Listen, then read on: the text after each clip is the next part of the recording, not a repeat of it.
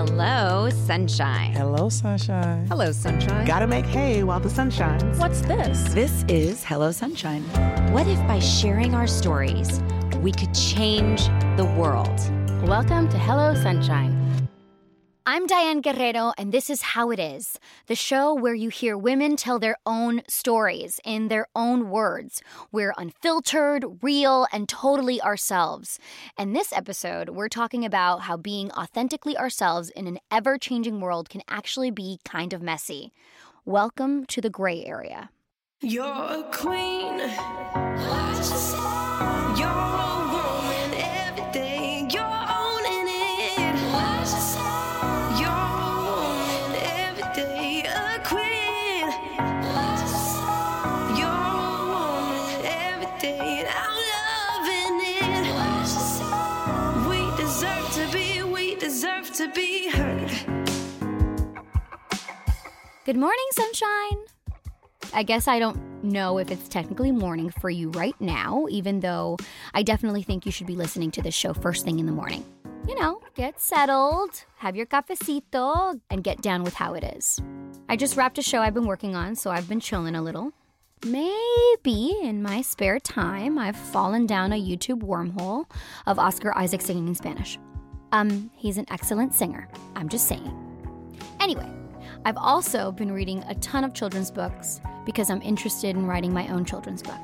Because I contain multitudes.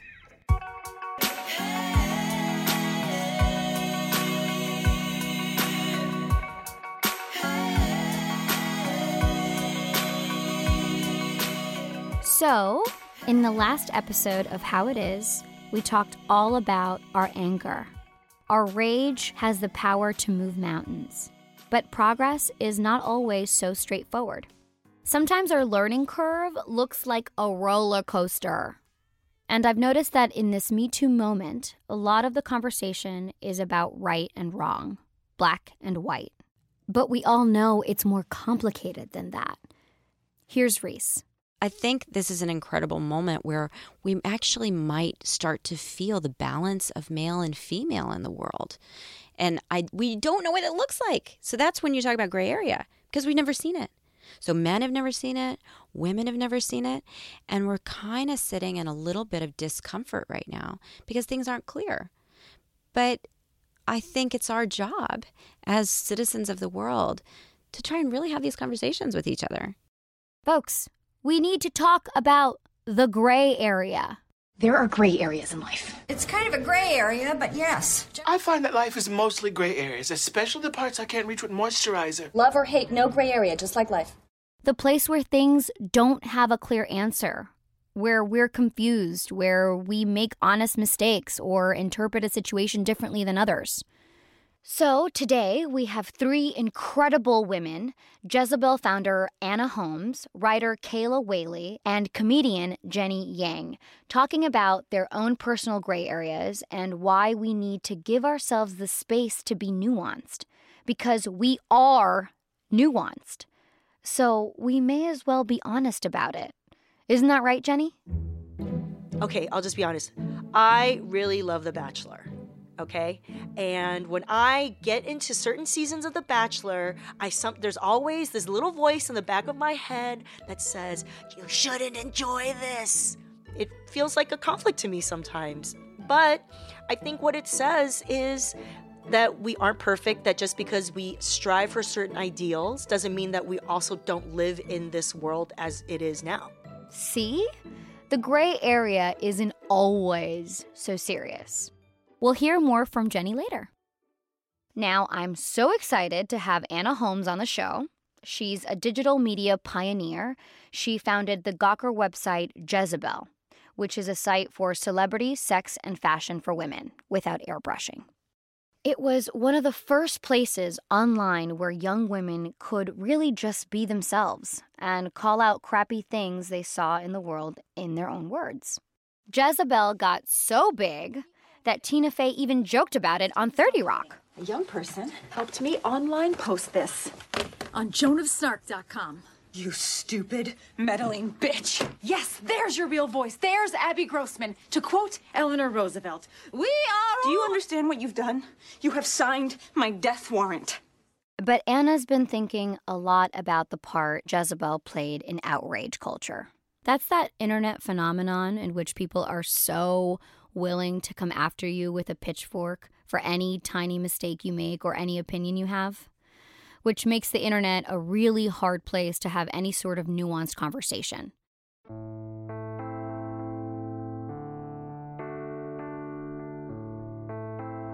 I sometimes feel, or rather I often feel, that Jezebel did play a role in outrage culture.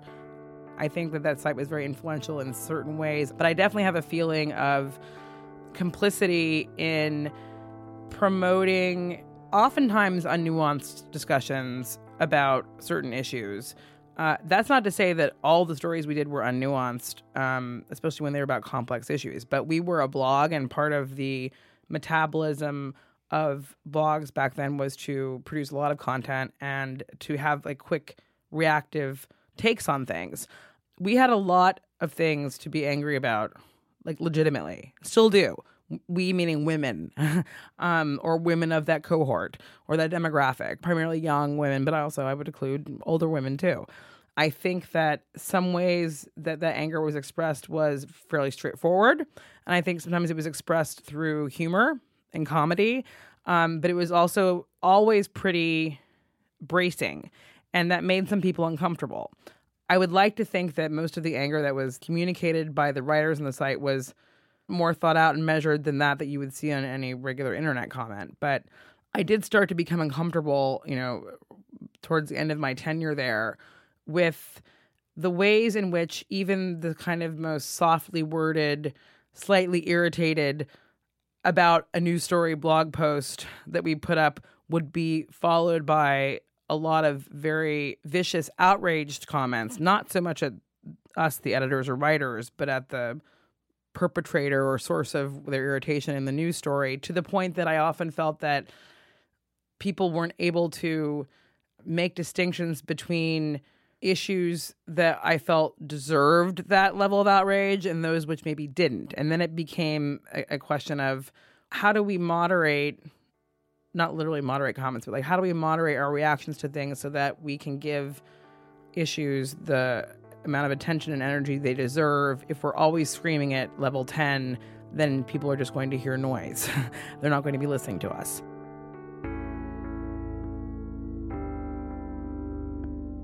The gray area in this conversation, or with regards to what we're talking about for me, is that I can feel conflicted about the ways that I think my work online on Jezebel contributed to unhealthy modes of communication, while at the same time celebrating that our irritation, frustration, anger was wholly legitimate, is wholly legitimate, and not apologizing for that at all. I can hold both of those things in my head or in my hands at the same time. I kind of have to, because I don't regret anything that we did or that I did. I have the capacity to have regret. But I don't know that I would say I regret anything, but I do acknowledge that there was a certain tenor to some of the conversations, either that we initiated or that we facilitated, that are echoed in online discourse today and that aren't particularly productive or healthy. I know I get really worried about what I post, and I have to reread what I'm saying, or like even when I do feel really excited about a post or sharing my opinion on social media and then somebody goes ahead and shits on it, it makes me feel, it just makes me mad, because, and sometimes I want to shut down and then I don't want to share my opinion and I don't feel smart just for the one negative comment. I think we always just have to remind ourselves that people are going to have their opinions and they don't want to have a nuanced conversation. I mean, it's safe to say that all issues are nuanced, and if there's no room for that, then we can't have a productive conversation. So, in the spirit of celebrating big and complicated ideas, allow me to introduce to you the writer Kayla Whaley. She has a unique take on the gray area she sees surrounding Me Too. It might not be exactly what you expect. Freshman year of college. A group of us are at Rude Rudy's, the kind of club that's perpetually sticky. Only 9 o'clock and already, bodies everywhere, spilling off the dance floor, back toward the bar, nearly out the door.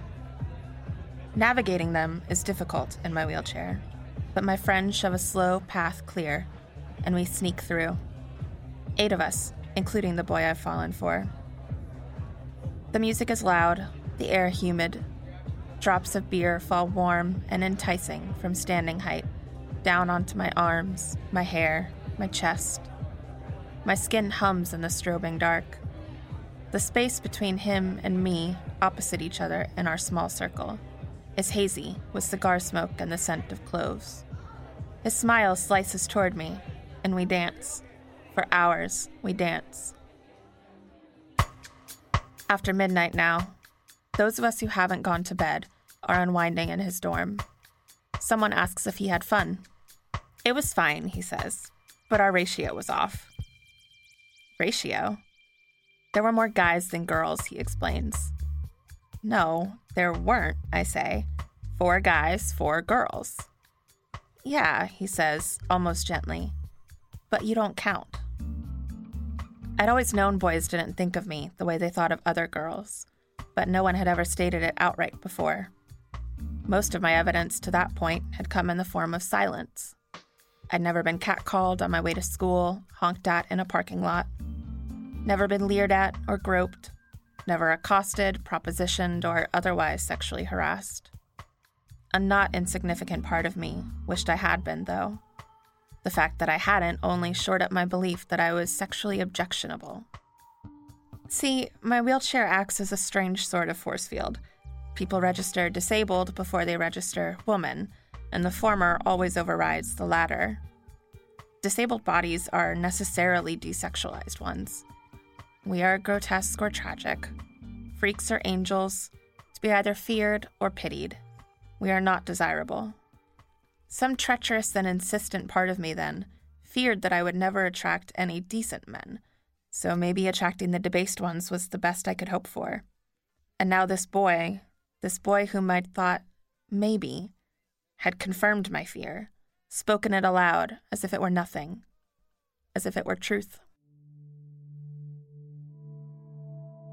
Whenever my friends talked about their fear, pain, and anger at being reduced to a sex object, I felt a brief, sharp tightness in my chest. Envy. I hated that it hurt them, and I understood why it did. But as much as I hated my jealousy, I longed for one stray whistle to be aimed in my direction. Just once, I wanted a man to leer at me across a room, obviously imagining all the things he could do to my body. I fantasized about men following me across campus, calling, "Hey, sexy, why don't you come over here for a minute, baby?" I didn't want them. I just wanted them to want me. Misogynistic validation, I reasoned, would be better than constant invalidation, surely. Surely, please.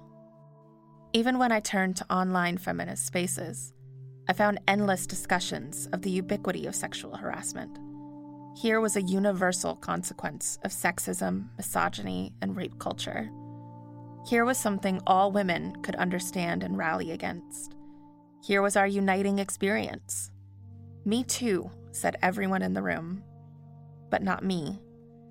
I found feminism and I thought, maybe I don't count here either. Despite the best of intentions, the way women tend to discuss sexual harassment as a given relies on the same ideas of womanhood that led to, but you don't count. Those discussions also ignore a different form of harassment I face as a disabled woman. Harassment, after all, isn't about sex. It's about power. And my harassers hurt me through the power of desexualization. Like the Target cashier a few years ago, who said in a baby voice, "Oh, such pretty glasses for such a pretty girl. I bet you're smart, aren't you?" Like all the older men, and it's always older men, who ask if I've got a license for that thing, with a smarmy wink and a surprise pat on the shoulder or head. It's ableist rather than sexist harassment that I experience, and from all genders. I don't fantasize about being harassed anymore, but I did feel an undeniable thrill just last year when a guy messaged me on OkCupid with, "Suck my dick, sexy." I didn't respond, but I kept it in my inbox for a while. Its presence was almost comforting. Of course, that comfort was laced with unbearable guilt and self-hatred, but I clung to it nonetheless. I honestly don't know if I'll ever fully excise that desire for the patriarchal stamp of approval, or the feminist one, for that matter. Maybe one day, the way I relate to and interact with my body will mean more to me than how the rest of the world does. For now, though, it's enough to speak and be heard, to assert that yes, I count. Yes, me too.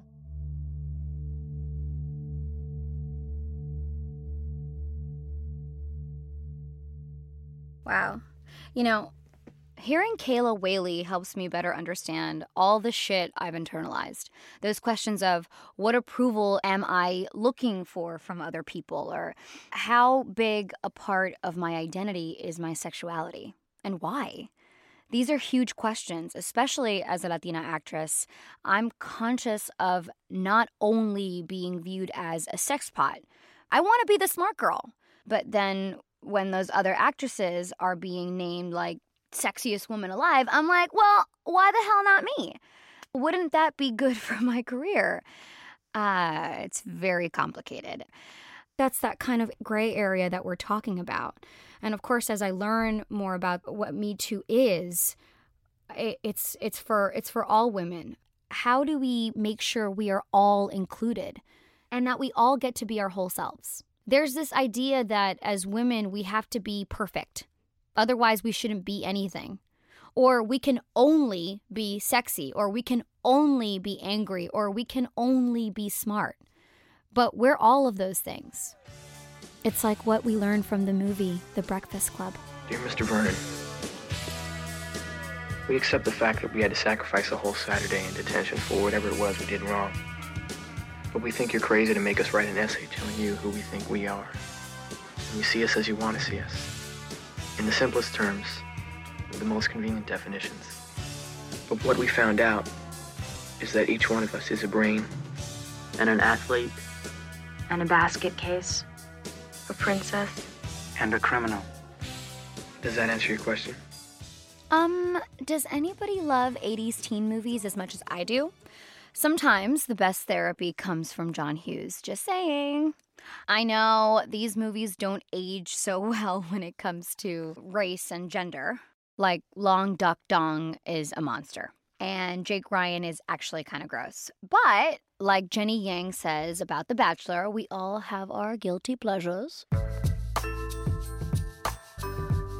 Okay, so we've wrestled with some big subjects today.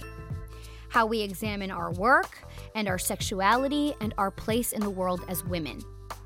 So I think we should take a minute to just celebrate, because we are all of the complicated, nuanced things, and that's amazing. Comedian and activist Jenny Yang is also amazing. She's the founder and co-producer of Disoriented Comedy, a nationally touring comedy showcase of Asian American women. She totally nails what it means when we venture into the gray areas in life, but also how it is important to embrace these contradictions. Gray area to me just represents the reality of how we live, but it's not what we hear about. We hear about simple things. We hear about the soundbite. We hear about the one image, you know? Our lived reality is just much more complicated.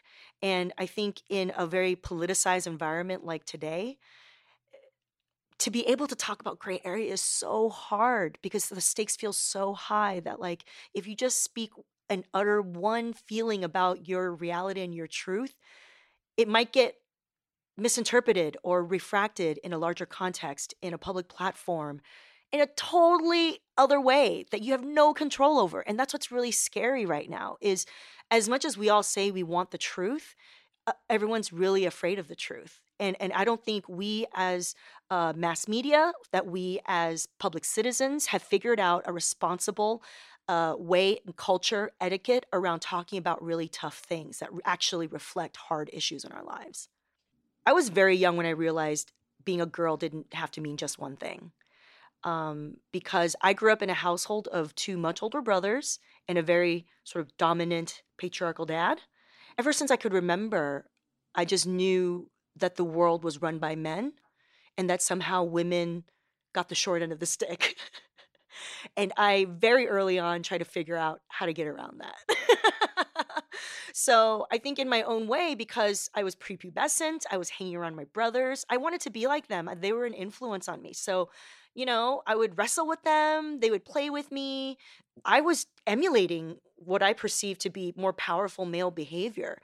And then what really changed was, I think maybe around the 3rd grade, I would say, I would start getting more sort of like gender policing from my mom. I have a very vivid memory of me sitting very comfortably, like a 3rd grader should, wearing shorts on a hot summer Southern California day, watching cartoons on our couch with one leg up on the top of the couch and one leg down.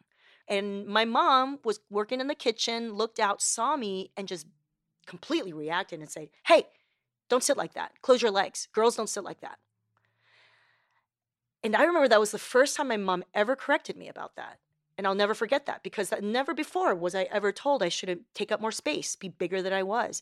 That was when it really hit me that the world, or at least which is my mom and my family, expected me to be different. But there was still a part of me that knew that wasn't right? That felt false, right? That didn't feel like it had to be my reality. It was a reality. I feel like there's such a gap between how we see ourselves as whole human beings, as individuals, and how the world might see us. And I think that's usually where so much trouble happens. We might feel invisible or not understood, either as individuals or the groups that our face might represent. My happy place would be a place where our public conversations embrace the gray area of who we are as real whole people. She is so right on. You get to be messy. You get to wonder and ask questions and change your mind. Literally, you can change your mind. We change how we approach our work and how we define ourselves sexually and our opinions on the world we live in. Maybe we wouldn't do some things today we did in the past. Culture shifts, and so do we, and that's okay.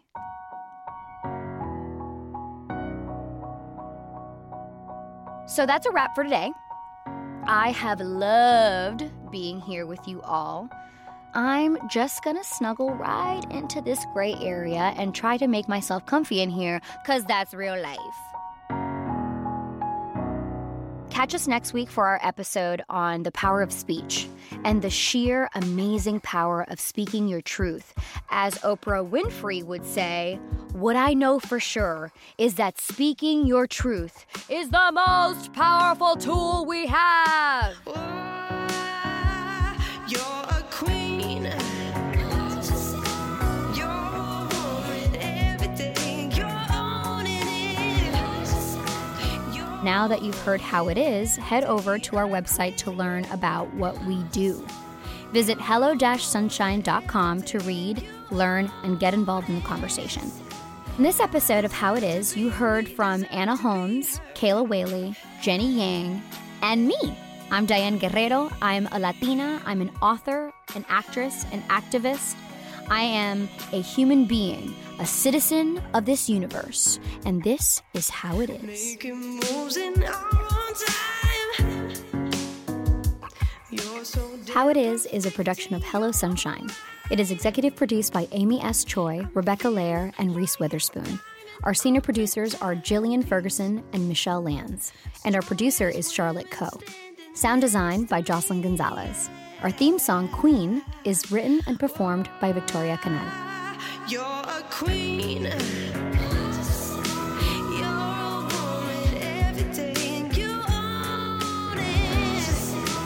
I deserve to be, we deserve to be heard. Oh, gosh. That's okay, Diane. Forgive yourself for that.